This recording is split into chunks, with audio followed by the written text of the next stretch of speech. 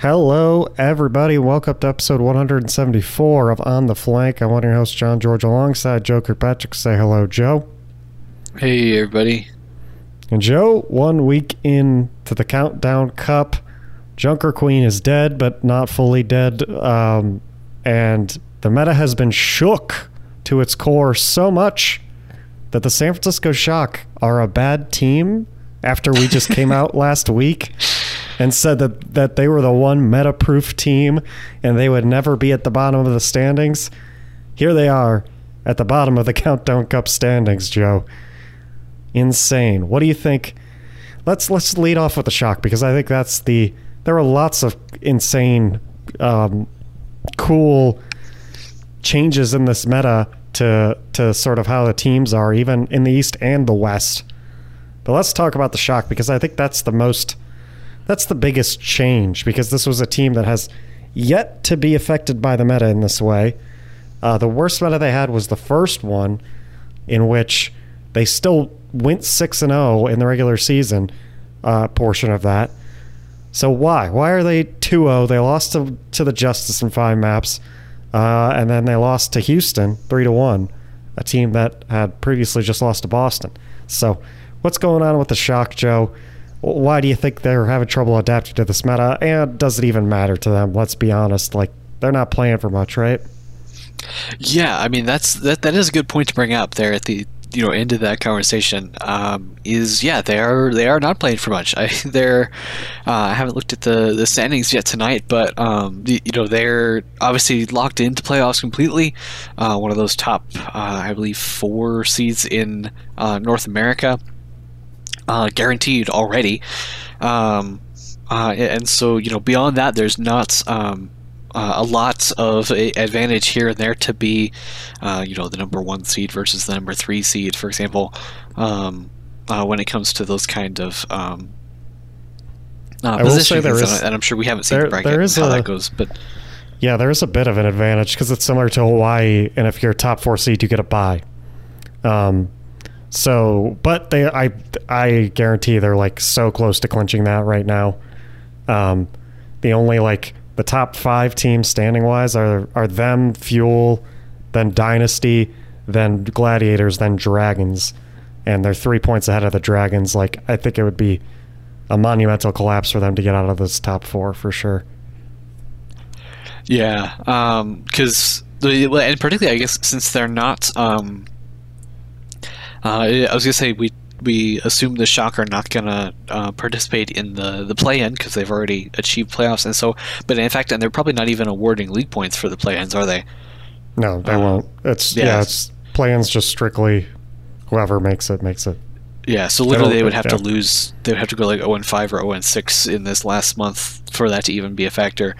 It's the Shock are doing pretty well there. Is the age-old question from, I forget if it was last season or the season before, are they sandbagging the end of the season? Are they literally blowing it off, or are they just taking a little bit of advantage of the position they're in to take things a little more slowly, a little more wait and see and experiment on things. It's hard to say. I mean, these are both good games. My master rewatch for everybody definitely is this Washington Shock game.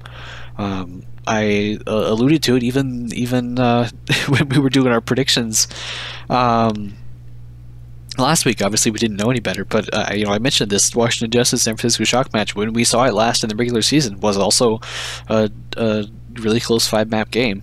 And then Houston just doing Houston things, but yeah, I definitely want to see San Francisco pick this up in the coming weeks. Absolutely, they've got games against Toronto and Atlanta here in week 2, and both of those are not you don't want to sleep on either of those teams, particularly based on their recent performance. So we definitely want to see some of these teams pick up for sure, but yeah, definitely interesting to see how Shock continues to shake out. I don't know if you had any specific thoughts on that either, but yeah.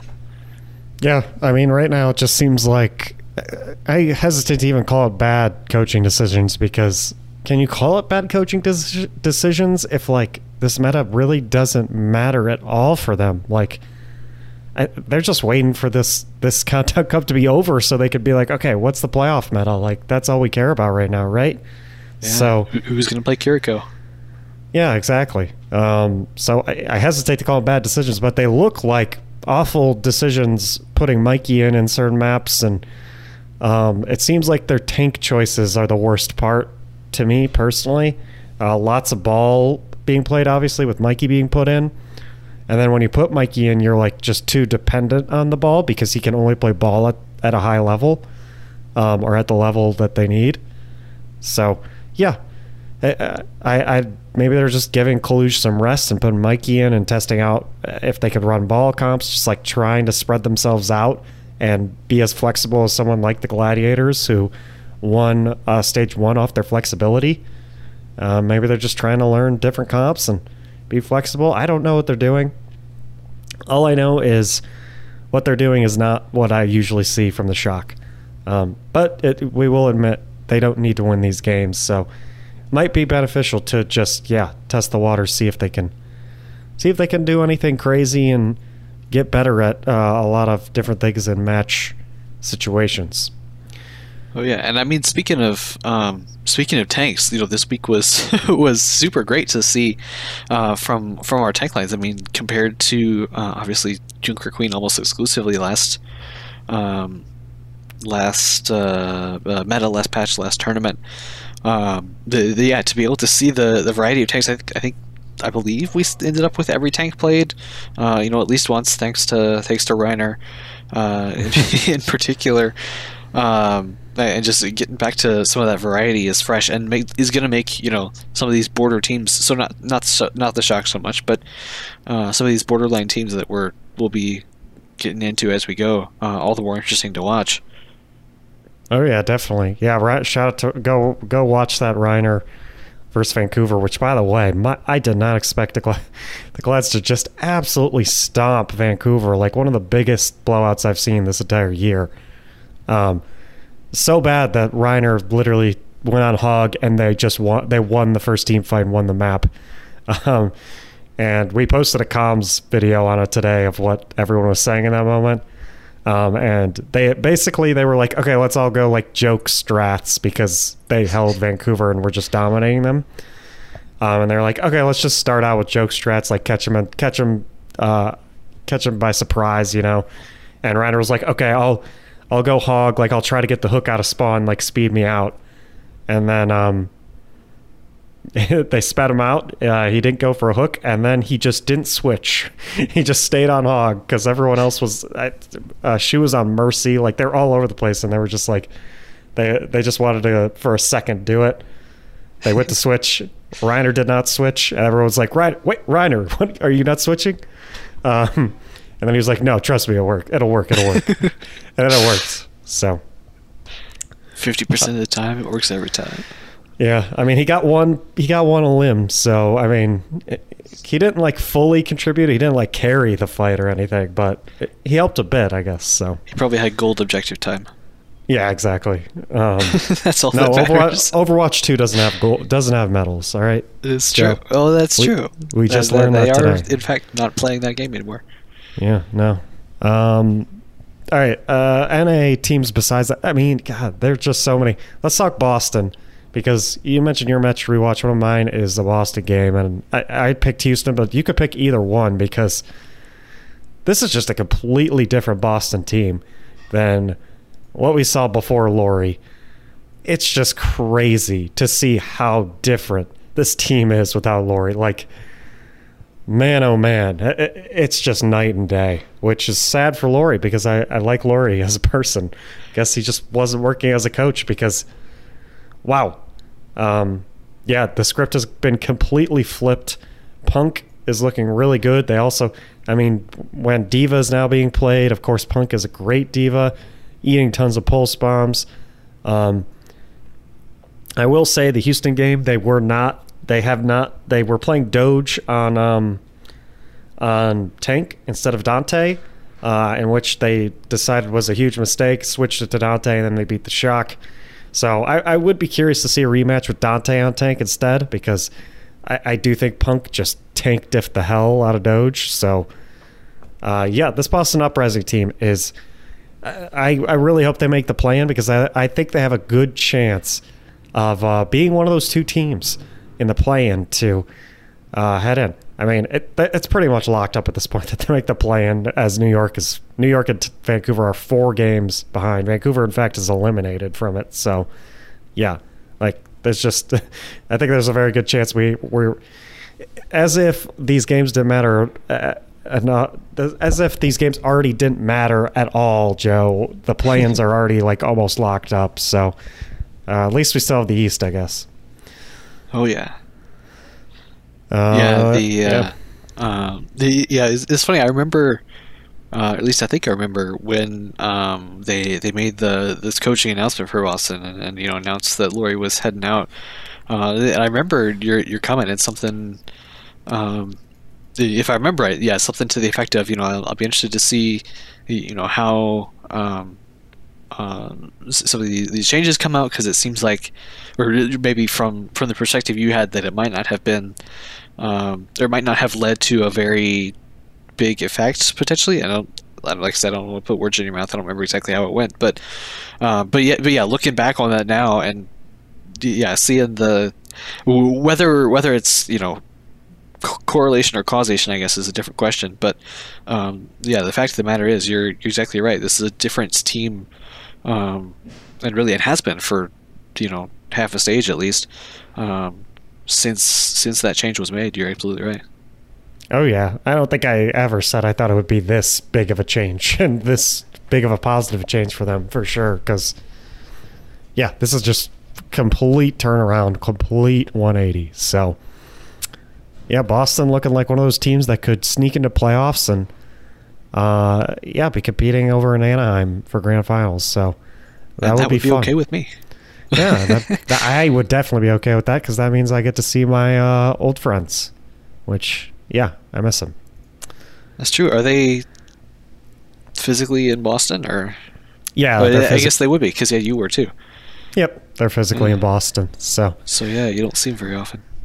No, so I'll be excited to see them. If they show, they will show up. They will be here. But I mentioned Houston's path through the weekend a little bit. Obviously, they had complete different days from that Thursday to the Sunday, where they ended up beating one of the best teams in the league with Dante on tank. And my only other thing is Dante is my MVP for that reason of this week.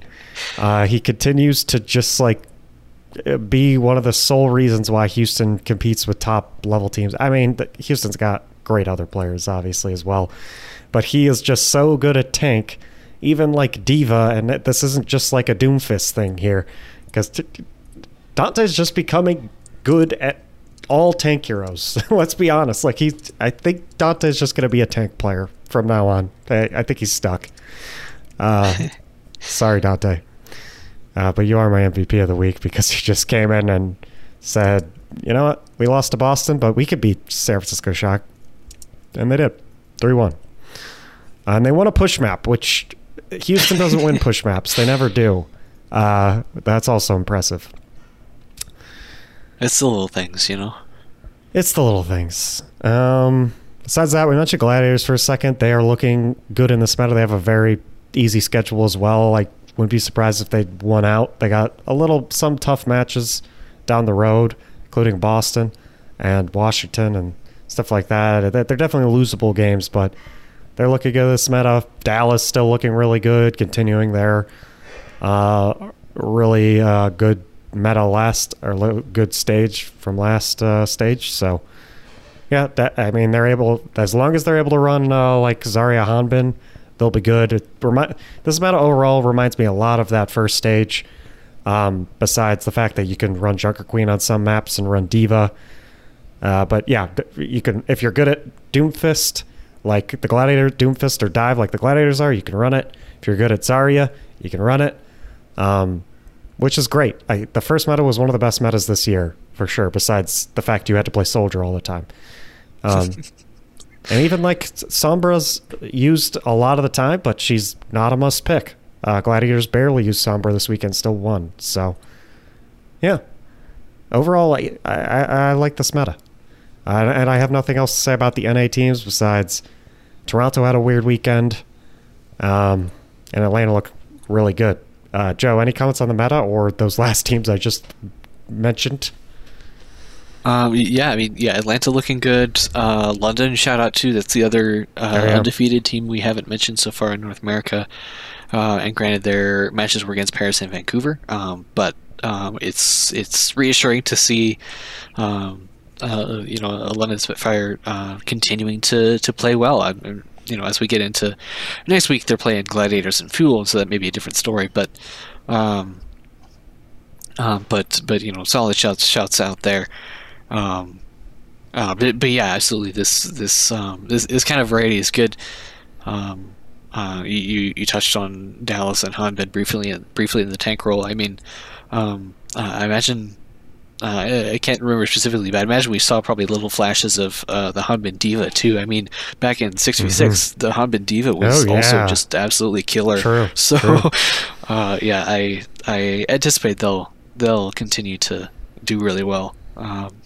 Which I know is a hot take, that the Dallas Fuel are gonna look okay these coming weeks, but yeah, it's on the back and play like that, absolutely. Yeah, definitely. Meta's looking good for them. Of course, like I mentioned, none of this matters because who knows what's going to happen come playoff time. All right, East. Also, a wacky week for the East. I thought Hangzhou Spark would be on track. They aren't at all, Joe. They lost 2 games this weekend. The Philadelphia Fusion who also had a wacky week, or maybe just a normal Philadelphia Fusion week. And the Chengdu Hunters ended up beating them as well.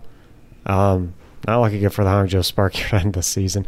But it is looking really good for the Seoul Dynasty, who went 6-0 map record, destroyed Valiant, and then they beat the Shanghai Dragons 3-0 as well, Joe, who they have some San Francisco Shock syndrome going on themselves.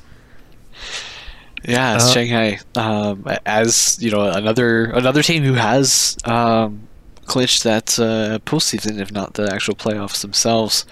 As I'm looking at the wrong page here, but yeah, that not potentially a week they were expecting to go 0-2. Yeah, Guangzhou. On the other hand, definitely made some improvements, and in fact, if my MVP from this week was not Smurf for the Seoul Dynasty, who's just been wrecking face on the tank line and at this point basically can't be dethroned, it probably might have been somebody like Piggy, who again Guangzhou have been getting a lot of good use out of. Mm-hmm. I feel like we've been highlighting a lot of tank players lately, but last meta that was all there was to talk about. So we're just getting back into the swing of things, Yep. But yeah, absolute craziness. Talking about the Philly Fusion beating Hangzhou, losing to LA Valiant. I mean, you're right. That's just typical week. That's all in a week's work for the boys in orange, but. Definitely we knew things were going to shake up moving out of Joker Queen, but I'm not sure we thought it was going to shake up this much. No, the East is still just it's an enigma to me. I don't understand it. I never will, and I will suck at predictions. And I'm sure I'll predict based off these results, and it won't matter, Joe. Something different's going to happen. I have no clue what to predict Philly Fusion will do. I have no clue what to predict the Chengdu Hunters will do either. It's so tough. They're 2-0. They look good again, but they'll let me down, right? They always let me down. It's the East is crazy, man. All while the matches don't matter for a team like Shanghai and stuff like that. So you just don't know what's going to happen on a week-to-week basis. As far as the standings go, Shanghai and Seoul are comfortably in their playoff positions. Playing for that last playoff spot is Hangzhou and Philly, and Philly rose above Hangzhou in the standings this week because of Hangzhou's awful week. So that's looking really good for Philly. If you're a Philly fan, you'll definitely want to clinch that spot because, I don't know, I would not be confident my team or the Philly Fusion could win play-ins if I were a Philly Fusion fan. And as far as play-ins go, Chengdu, Guangzhou probably going to be in those spots. But Valiant right behind Guangzhou with 5 points. Too bad it's Guangzhou, who has just looked like a completely different and great team here in this second half of the season with their roster pickups. So, yeah, I will say at least the Valiant's like putting up a fight. They got another win this week. Yeah, they're looking good. It's not the Valiant of last year, even though they're going to get last again probably. So, but it's something, you know. Yeah, it's something. Anything else about this week before we move into like news, which includes a lot of great Overwatch 2 news? Yeah, it's always hard to look at these week ones and you know, as hard as it is, you know, to do power rankings and predictions and stuff based on no data. In some ways, it's even harder to to do predictions after just 1 week of data. You know, to think about what could possibly be going on. But you know, we have at least a break in the show where we can think about that a little bit. But yeah, I'm just continuing to be excited about like you're talking about the new opportunities we've got to see this super varied meta we get going. Oh yeah, same here. Super excited to keep watching. It's fun to watch, especially right now because I'm excited for Overwatch 2. I'm gonna watch this weekend again. That's gonna be how I get ready for Overwatch 2, which comes out in less than a week. My God, so close. All right, let's move into the news. First, we'll get this Kiriko short story out of the way, which I didn't read. I just read the Reddit threads in which they were complaining, but they've been complaining about a lot lately. Have you read this short story, Joe? Yeah, that's not exactly a new thing as far as that goes. But yeah, nice little short story. I mean, literally a very short story, like only a couple pages. And now I have to. Oh yeah, that's it's telling a story about Kiriko and her yokai club gang thing that she has. That was in her like lore video that they put out. And she has to encourage her friends not to take too drastic revenge on the Hashimoto gang that they're like raiding one of their facilities. So yeah, literally not much in the way of the plot, not much in the way of like concrete lore details or anything, but a good bit of flavor of, you know, the ideals of, you know, justice and et cetera that that Kiriko, you know, seems to embody. Got it. I just want the cinematic already. Give me the cinematic. I guess I could watch the leak version. Yeah, in Spanish. Yeah, in Spanish, of course, because I know that language. Oh yeah.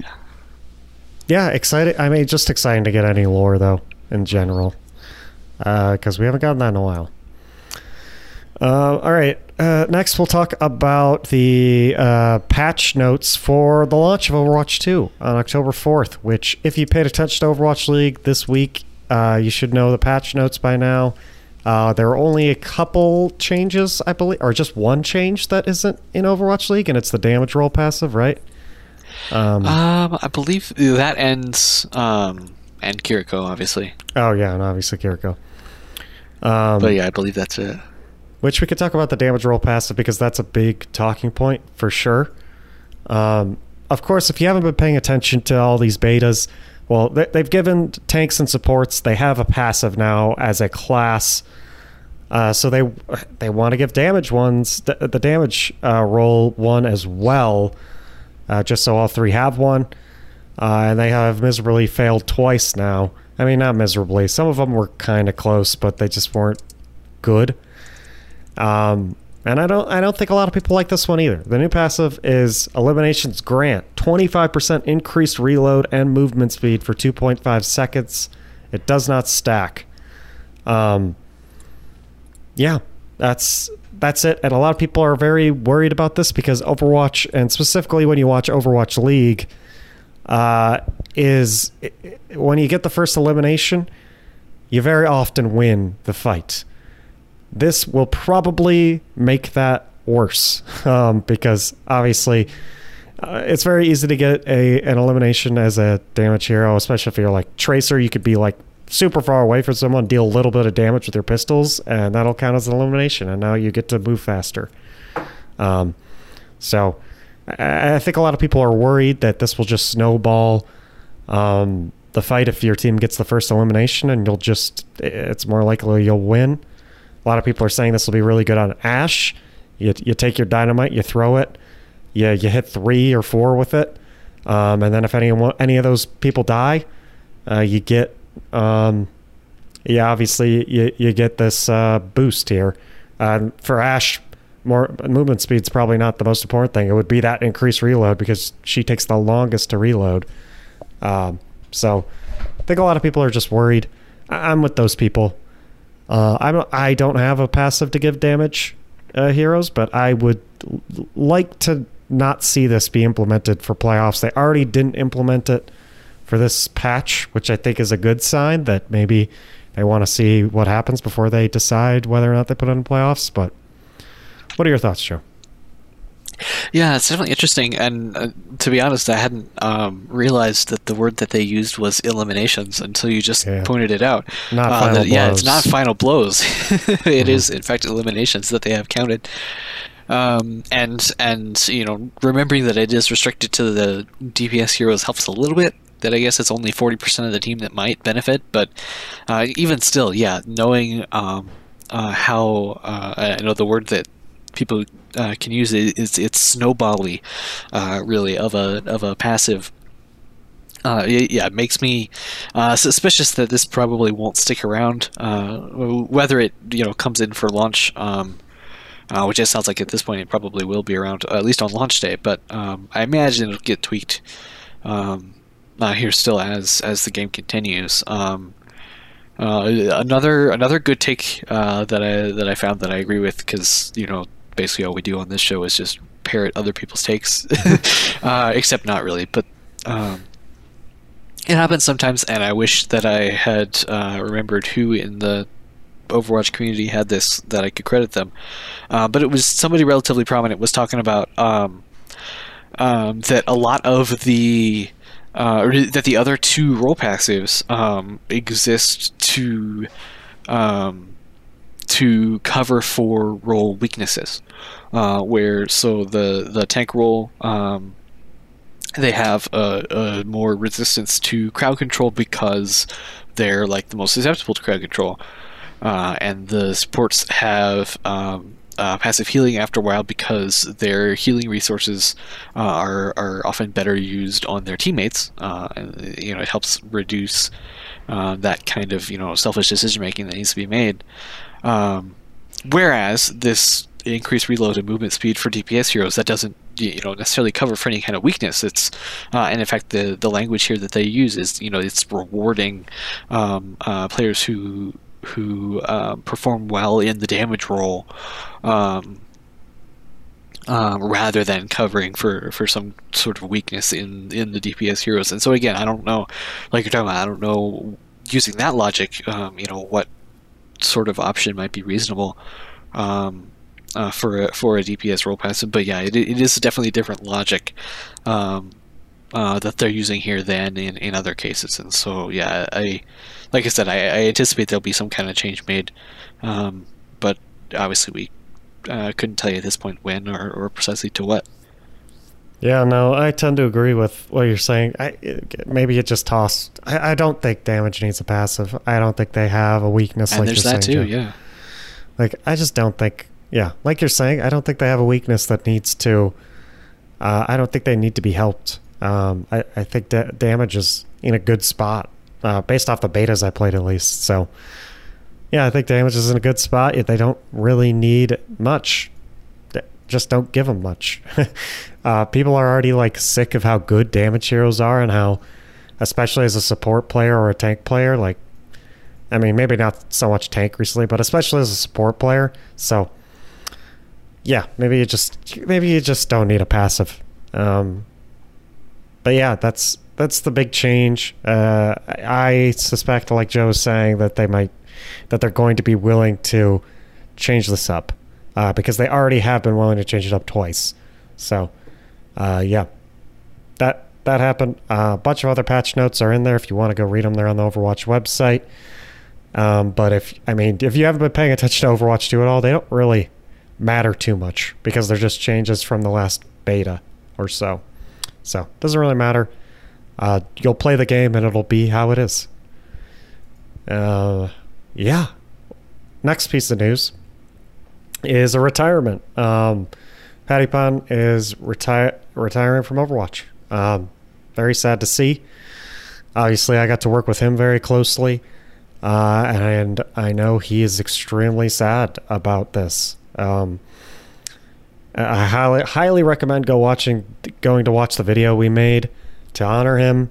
I think it encapsulates really well his year in Overwatch and what his teammates thought of him and what his coach. We had Sam Face on there talking about him as well. So yeah, go watch it. And it sums up my thoughts. And shooting that interview with him, he thanked us, the content people, after, and was nearly to tears at the end. And you could just tell how sad he was that he had to go. But yeah, I won't say specifics on why he left or anything or what he's going to do next. That's up to him, obviously. But he has said on his stream before that he's injured, and I will say, that has to do with it for sure. But yeah, Patty, legendary Overwatch career, was only in the league for two stages basically, and won them both, and dominated and looked great. And like they say in the video, he is just the clutch king. He is so good at clutching fights, with one of my favorite plays of all time against the Hangzhou Spark, where he killed 4 with the Dragon Blade to secure the win for the Gladiators against the Spark. So I'll miss you, Patty, and good luck out there. I know you're going to do well in whatever you do next. Man, I'm sad. I'm still sad about it, Joe. Anything else to add on while I cry over here? Yeah, and I mean, not only legendary Overwatch career, but put that on pause for a couple years there in the middle. It had a legendary Valorant career. Yep. Just quite the guy, and I'm sure he's probably younger than me too. I don't know that for a fact, but because in fact he only just turned 18, right? Yep, only just turned 18. So long life ahead of this man. So. Oh yeah. Mm-hmm. He'll do all kinds of things, I'm sure. Oh yeah, no doubt. He's a talented gamer.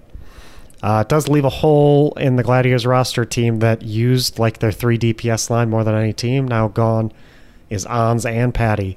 They're only left with Happy and Kev, who, 2 of the best DPS players in the world. No big deal.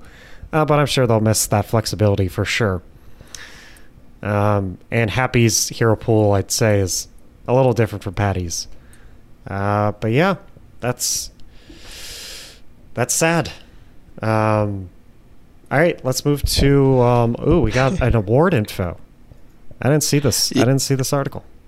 Yeah, it's not a lot. We don't have any nominees or anything. Yeah. But just reminding ourselves that it exists for the 2022 Overwatch League Awards. So they say the winners will be announced during playoffs. And I'm sure we'll see the nominees. Actually, in fact, it says the MVP finalists will be revealed on September 30th. So that's this week. Oh wow! On Next show. The broadcast. But there'll be one MVP with fan votes get 25%, and all teams' broadcast talent and the media get 75%. Grand Finals MVP will have voting during the Grand Finals. The Internet Hulk Award, the Huaca Award, will also have a winner. They'll have Roll Stars, 50% maps played minimum over the course of the season. That's relevant as far as that goes. And they didn't specify. Actually, I guess they kind of did. They said they're going to do the top 4 players in each role: DPS, tank, and support. So there was a little bit of a question, or somebody had posed a question about were they going to do fewer tank players because there are fewer tank players. But it sounds like the answer to that is no, at least for now. And then Rookie of the Year, which is now named after the Alarm Rookie of the Year. Mm-hmm. And Coach of the Year. So all of those awards will be... I don't know if they'll all be announced on September 30th, but at least the MVP candidates will be announced on September 30th. And we can, I'm sure, talk about those next week. Awards are fun, yeah. I can't wait to predict. We'll do some predictions next week. Because God, these awards are fun. I can't wait. Oh yeah. Nice. All right, this was news that came out today. They have for Overwatch 2. They've announced, or I guess not today. Yes, this was yesterday. There's other news that came out today. They announced their Defense Matrix initiative, which is basically a way to prevent Smurfs, make the community a little less toxic. Make reports sort of a little more accurate and stuff like that. And the biggest thing is SMS Protect, which basically means you now need a phone number to play Overwatch 2. You have to connect a phone number to your account in order to play Overwatch 2, which will basically just prevent Smurfs because you would need to buy an entirely different phone line and phone number to play Overwatch 2 and 2 accounts. So I guess people with work phones can get that second one if they would like. Yeah. But the only other thing is there have been concerns from people who are with like Cricket Wireless or some of the cheaper sort of I can't remember what they're called. Like prepaid? Yeah, prepaid carriers like Cricket Wireless, and it's just a cheaper option for people who can't necessarily afford some of these like bigger contracts with carriers. Apparently they won't be able to work with those, and that is just to avoid people who can like just use like their Google Meet phone number, because you get a phone number with Google Meet if you sign up for a specific thing, and that costs like barely any money, and then you get a phone number. It doesn't work with that. So people can't just like keep spamming those numbers and stuff like that. But the unfortunate downside is those prepaid wireless carriers are just not going to work, it seems. Like we don't have like absolute confirmation on that yet. I think it's still up in the air, but as of now, people are thinking like, oh, this won't work, which is sad for some people who are obviously on those phone plans. But overall, yeah, I think this is a good change. I was just gonna say I have to think that that they're maybe gonna take a look at that and see how so those things might be able to tweak to include more people. I don't know how I don't know how concrete a concern that is for people at this point. Like if it's like actually been confirmed, if that's the case, or if people are speculating based on the language in this article. But yeah, I would hate to see those kind of exclusions being made for sure. But yeah, in general, the principle of that is good. I think it helps involve security. It helps involve if you're gonna try to restrict an individual from playing, obviously, putting aside assuming that it was for a legitimate reason, trying to restrict that phone number is just as good and in some ways better than trying to restrict any one account or even an IP. And so that's valid too. But yeah, hopefully any of the other kinds of concerns can get put to rest. Yeah. Yeah, definitely. It would stink to see those people left out for sure. Yeah, I think this is going to be a good change overall, especially for. I learned today it's really easy via PlatChat that it's really easy to make a Smurf account on a console, especially if you own the disc. You literally just make another PlayStation account on your console, which is so easy, and then you have a new account. You have a new Overwatch account. So that will very much help out with Smurfs and console, where it was extremely easy. You didn't even need to pay money again. You could just make a new account almost. So yeah, I think this is going to be very good overall. And for just community sentiment, for knowing like, oh, there's less of a chance that this person is smurfing. They're just really good. Because, in Overwatch, a lot of people just immediately go to that like, oh, this person's definitely not in my rank. Like, they're too good. But now there's less of an excuse for that because there's a very slim chance that this person has a smurf. So, yeah. Besides that, they now are they have audio transcriptions for voice chat. So not only can you be reported for just your text chat messages, but people can report you for what you're saying over voice chat. A lot of clickbaity articles talking about how it's recording you all the time when that's just not the truth.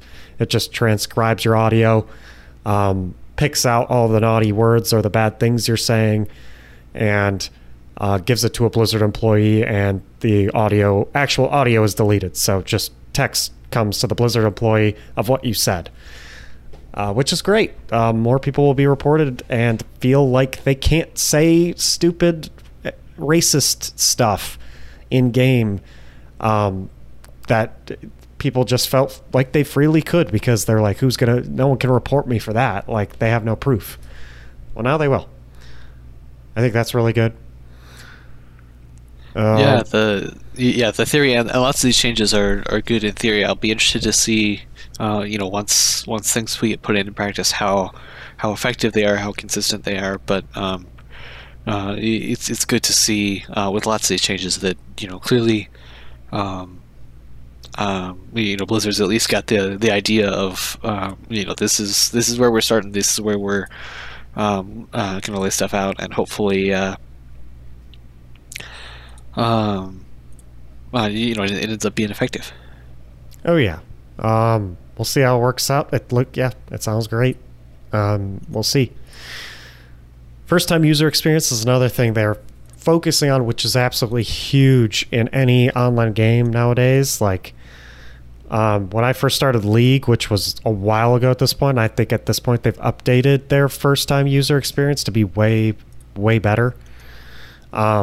Because when I played League, it was against just all Smurfs are good people, and they all yelled at me, and it was an awful way to get into a game because everyone assumed I was supposed to know what I was doing when I didn't.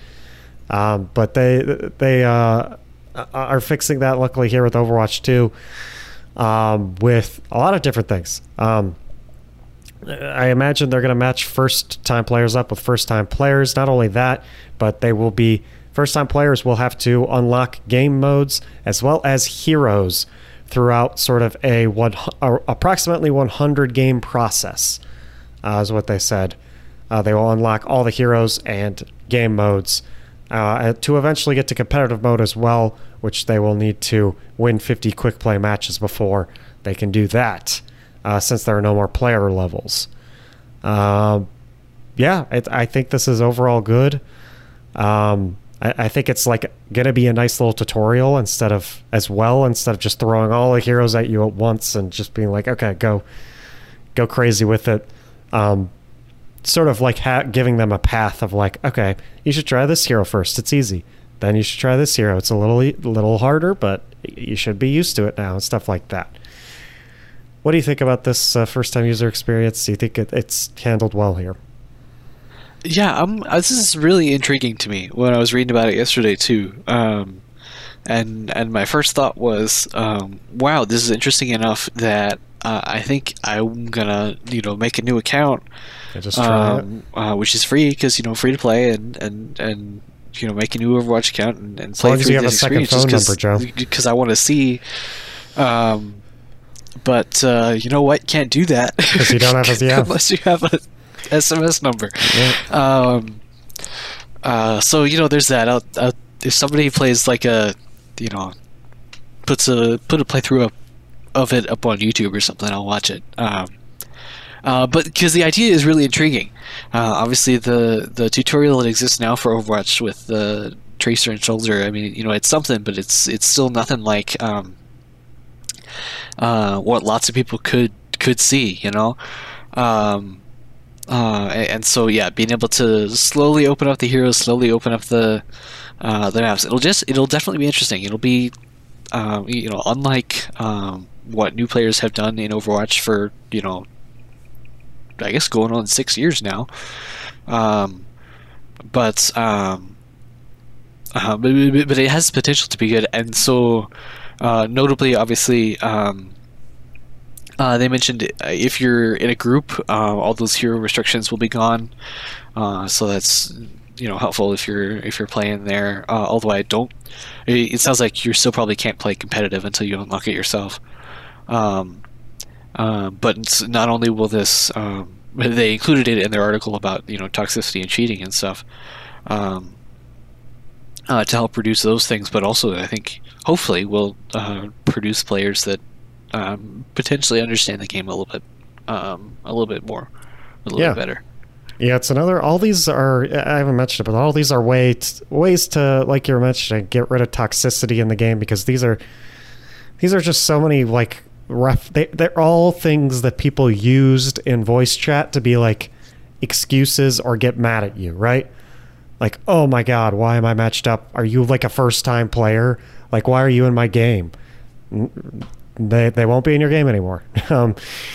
Stuff like that, including a bunch of this other stuff, which I'll mention quickly here, which includes the pre-competitive match screen no longer including people's ranks and SRs.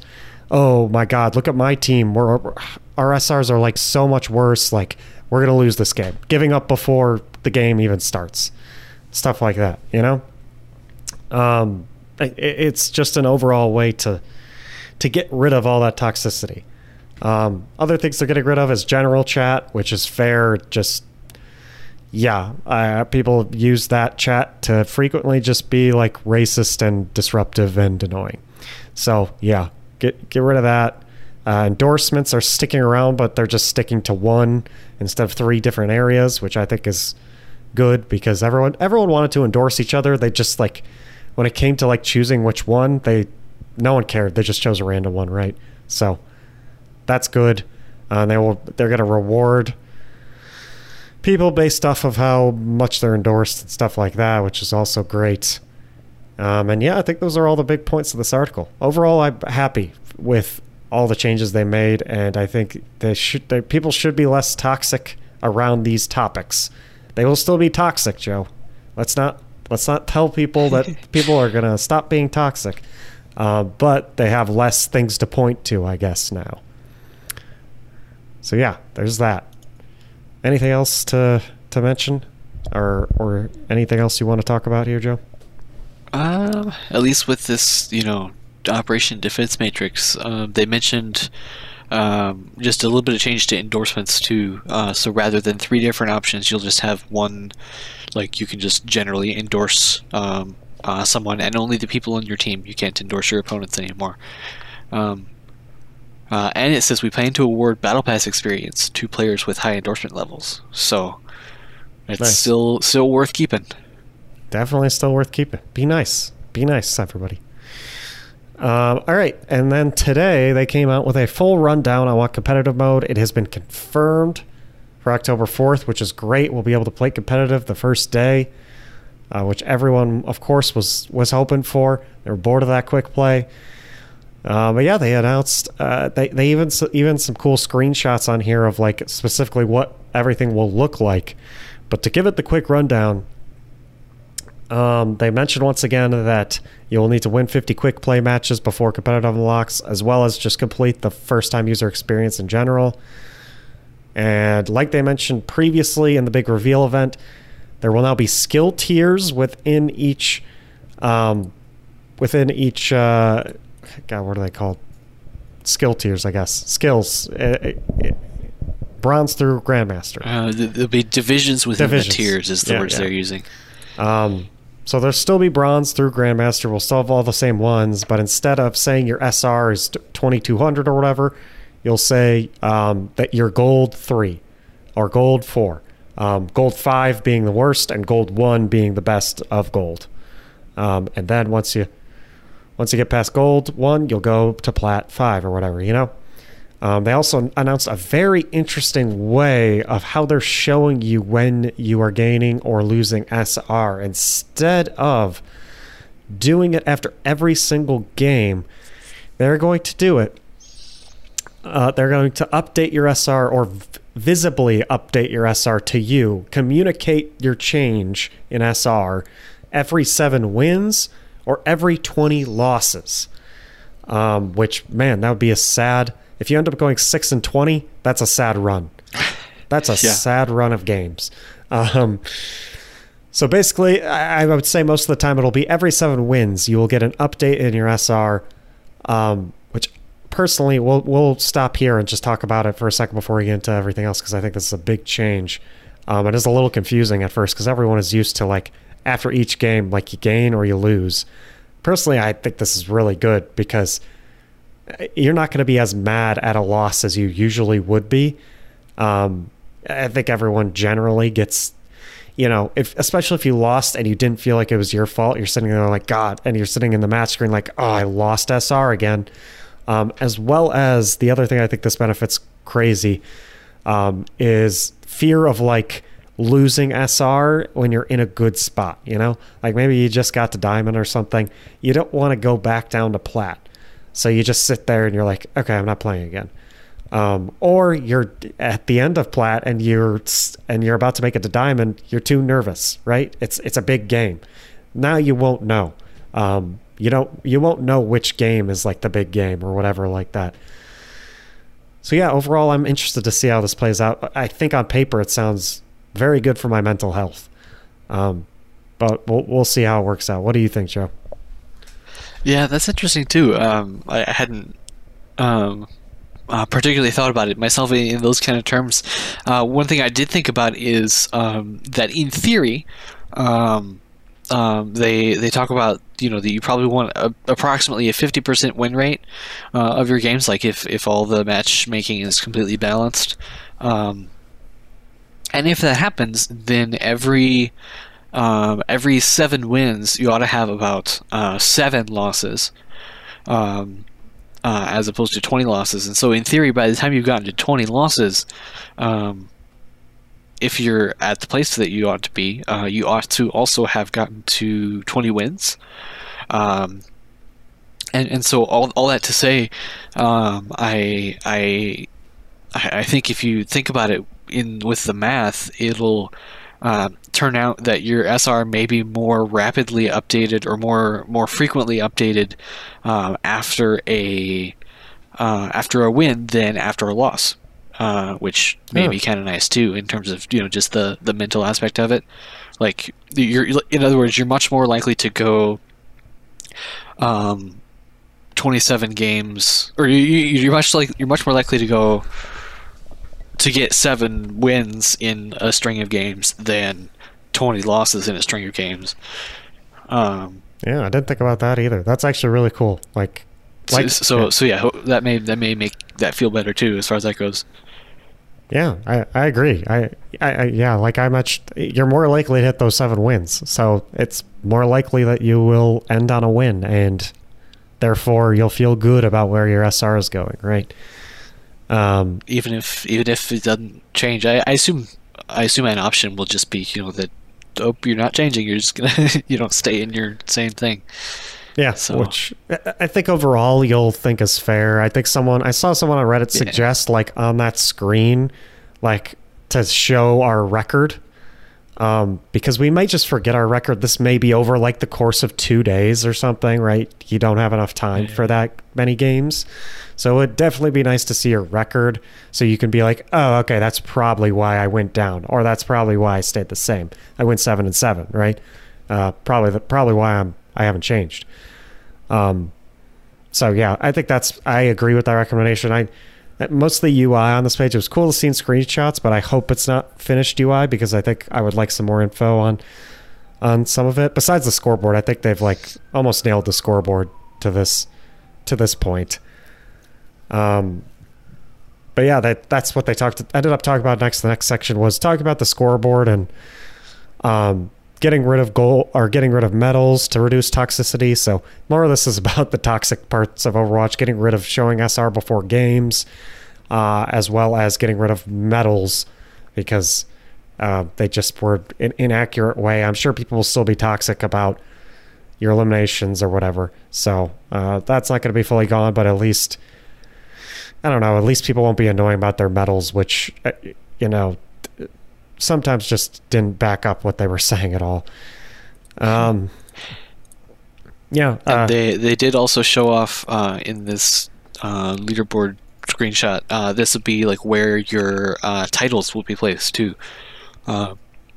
Excuse me. They're talking about you can earn titles for performance in competitive seasons that will only be like usable for the following season, which will be interesting. So basically to be like, hey, I was GM last season, but as a player title, and I think they've talked about putting titles in the Battle Pass too, or that you can have them as like cosmetics, but they had an example of that those are visible on that tab scoreboard screen as well. Yep, the example they use is Techno Knight, so it's a title like that. And like Joe mentioned, it will be a reward. Probably will be in some like skin bundles in the shop too or something, but yeah, should be cool to see those titles, stuff like that, and the new scoreboard I think is super useful with like hero specific stats and stuff like that. They went on to talk about placement matches, which since this new SR system is almost just constant placement matches, you'll have placement matches, but they're just gonna be the same as what you're doing already, except you'll be unranked until you receive your rank at the end of either 7 wins or 20 losses. That's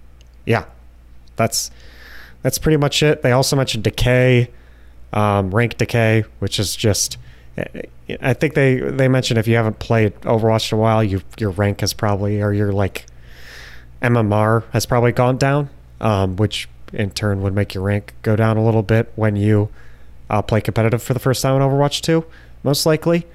And it seems like almost everyone is getting their rank modified downward in general too, just so they can have a climb. They want to make sure everyone is climbing or whatever. They don't want people to just place super high already and have nothing to do in competitive besides keep their place, right?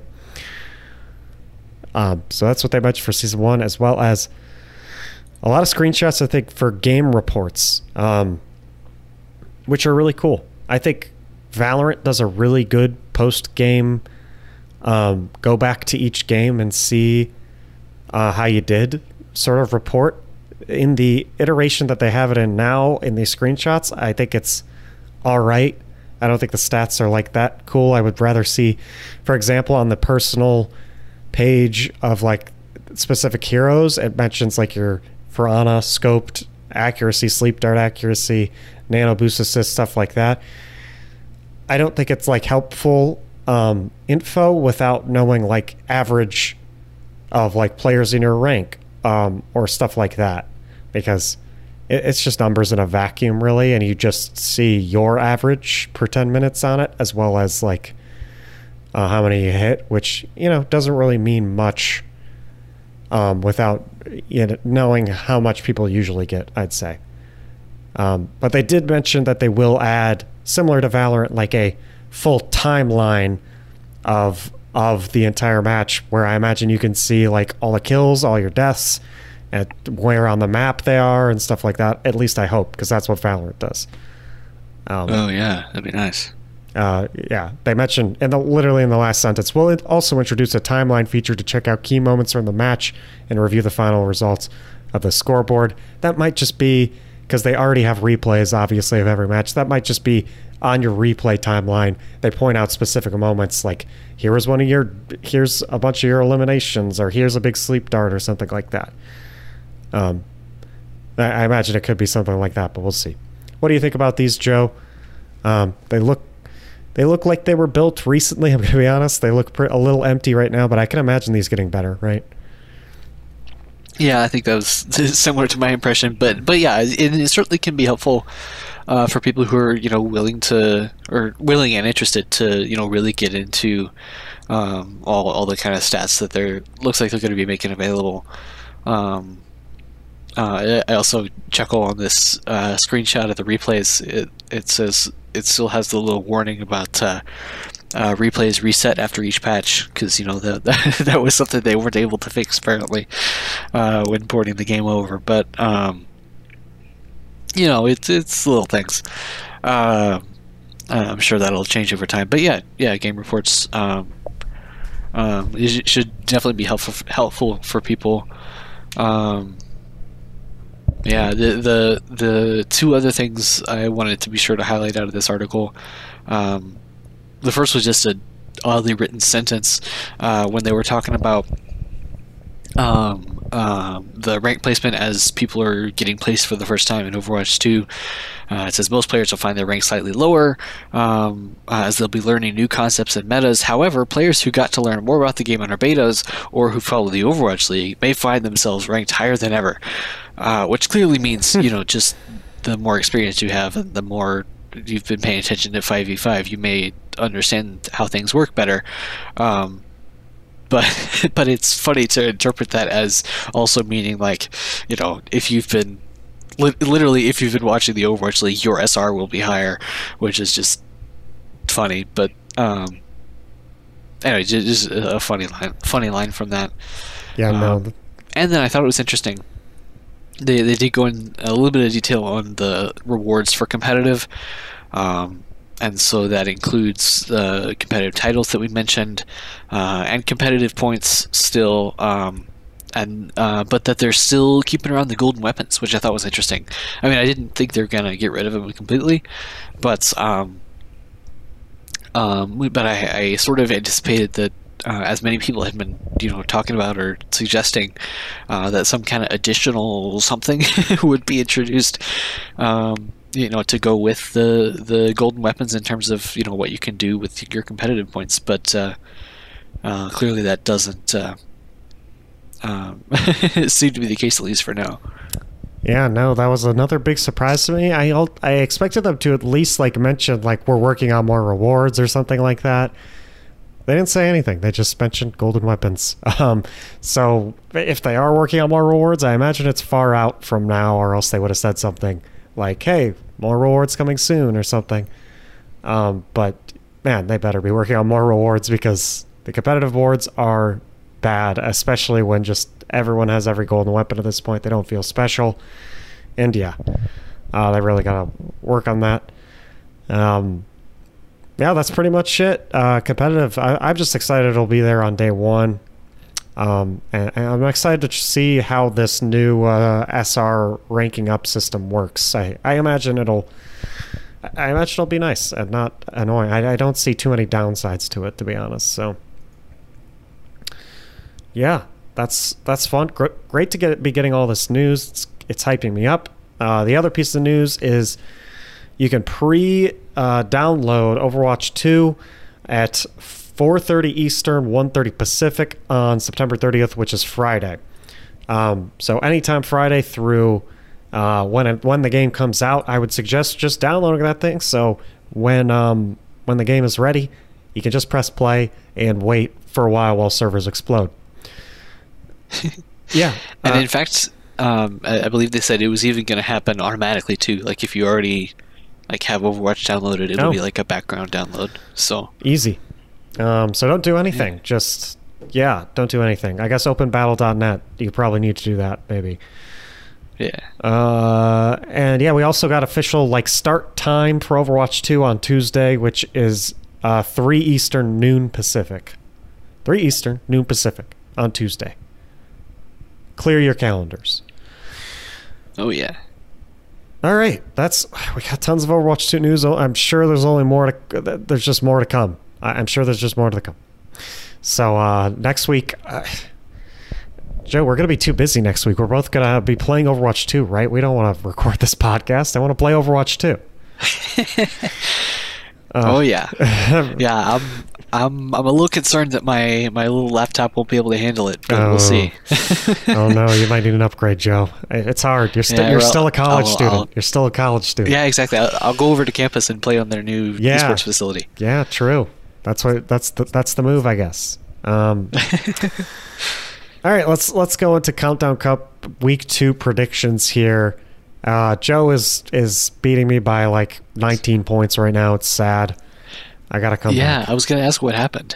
What did happen? I don't know. I believe I picked. Didn't I pick? I think I just picked poorly, maybe. Let's see. No, what the hell? None of them submitted. Oh no, wait. I'm not logged in. Give me a second. Let's see if any of them submitted. No, they submitted. I just sucked. Dude, look at my East is so bad. Oh my god. I got like every single one. I picked Spark over Hunters. I picked Dragons over Dynasty. I picked Dragons over Charge. I picked Spark over Fusion. I picked Fusion over Valiant. Like I only got 2 of these right. And then NA wasn't bad. It was mostly just the East. Man, that's rough. But yeah, let's get into these picks. You're gonna pick first. First, we're gonna do Philly versus Shanghai. This is a very interesting one. Philly team got upset by Valiant last week. Did end up being Spark there to finish off the week, and then Shanghai sucked and went 0-2.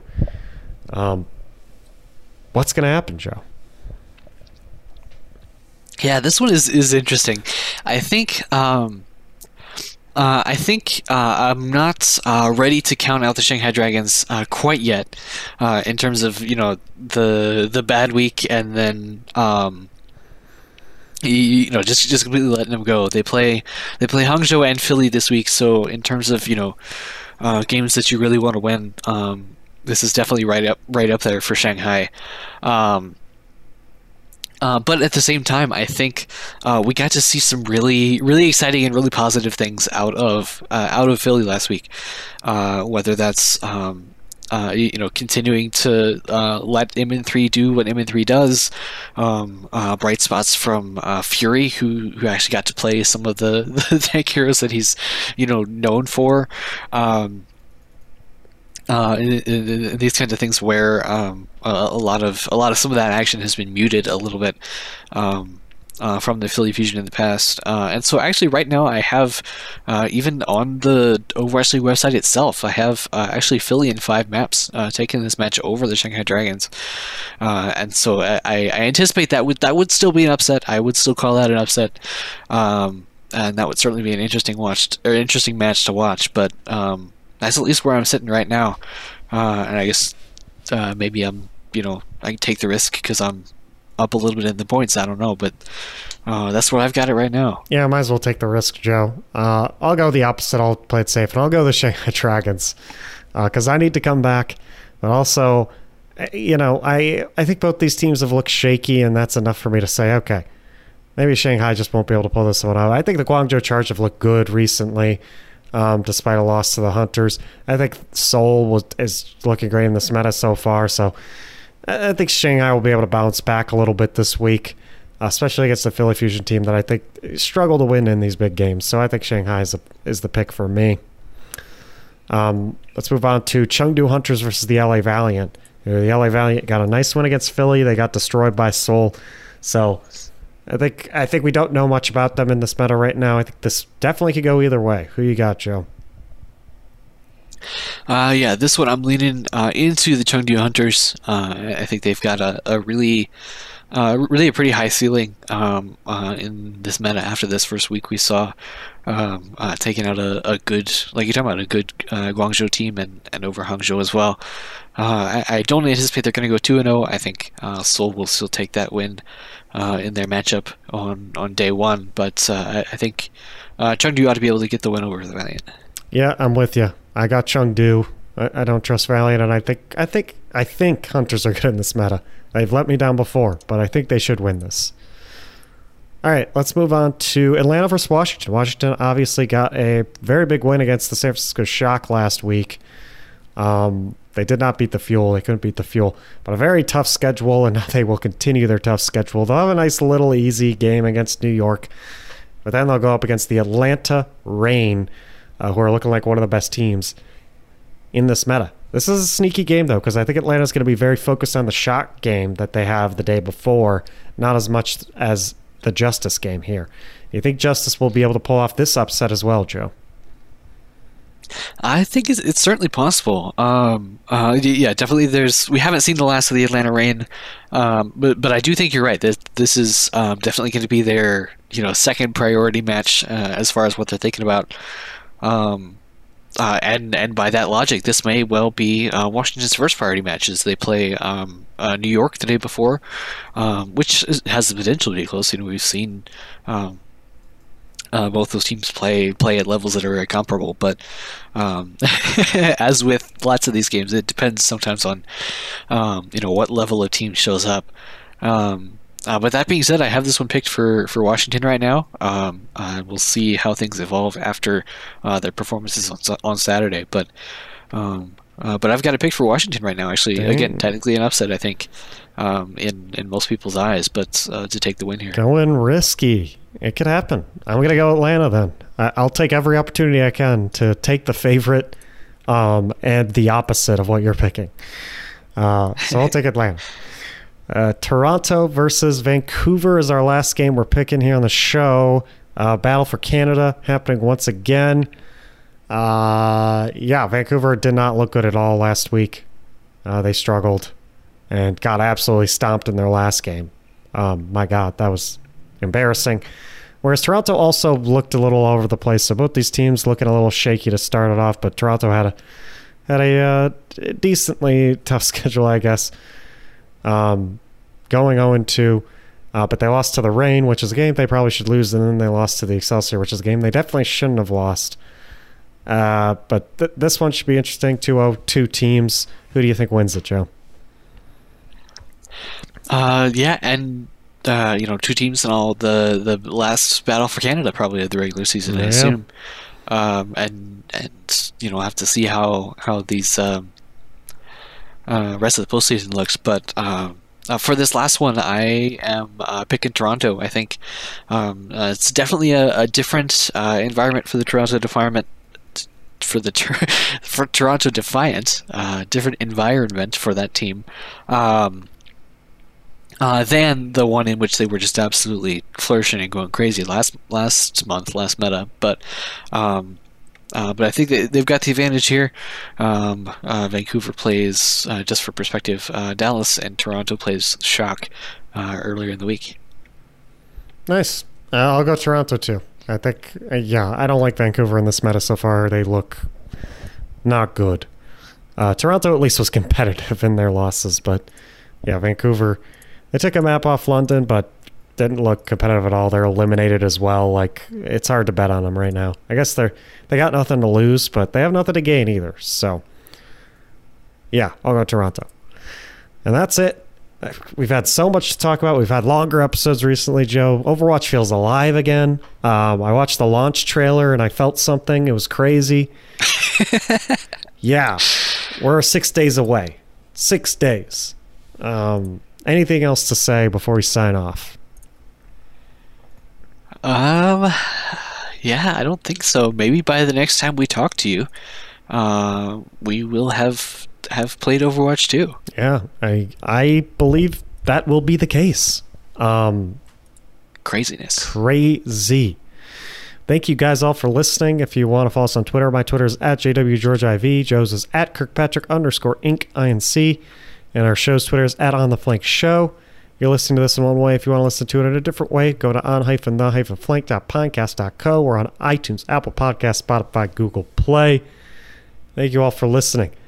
And enjoy the second week of the Countdown Cup and your last weekend, I should say, without Overwatch 2.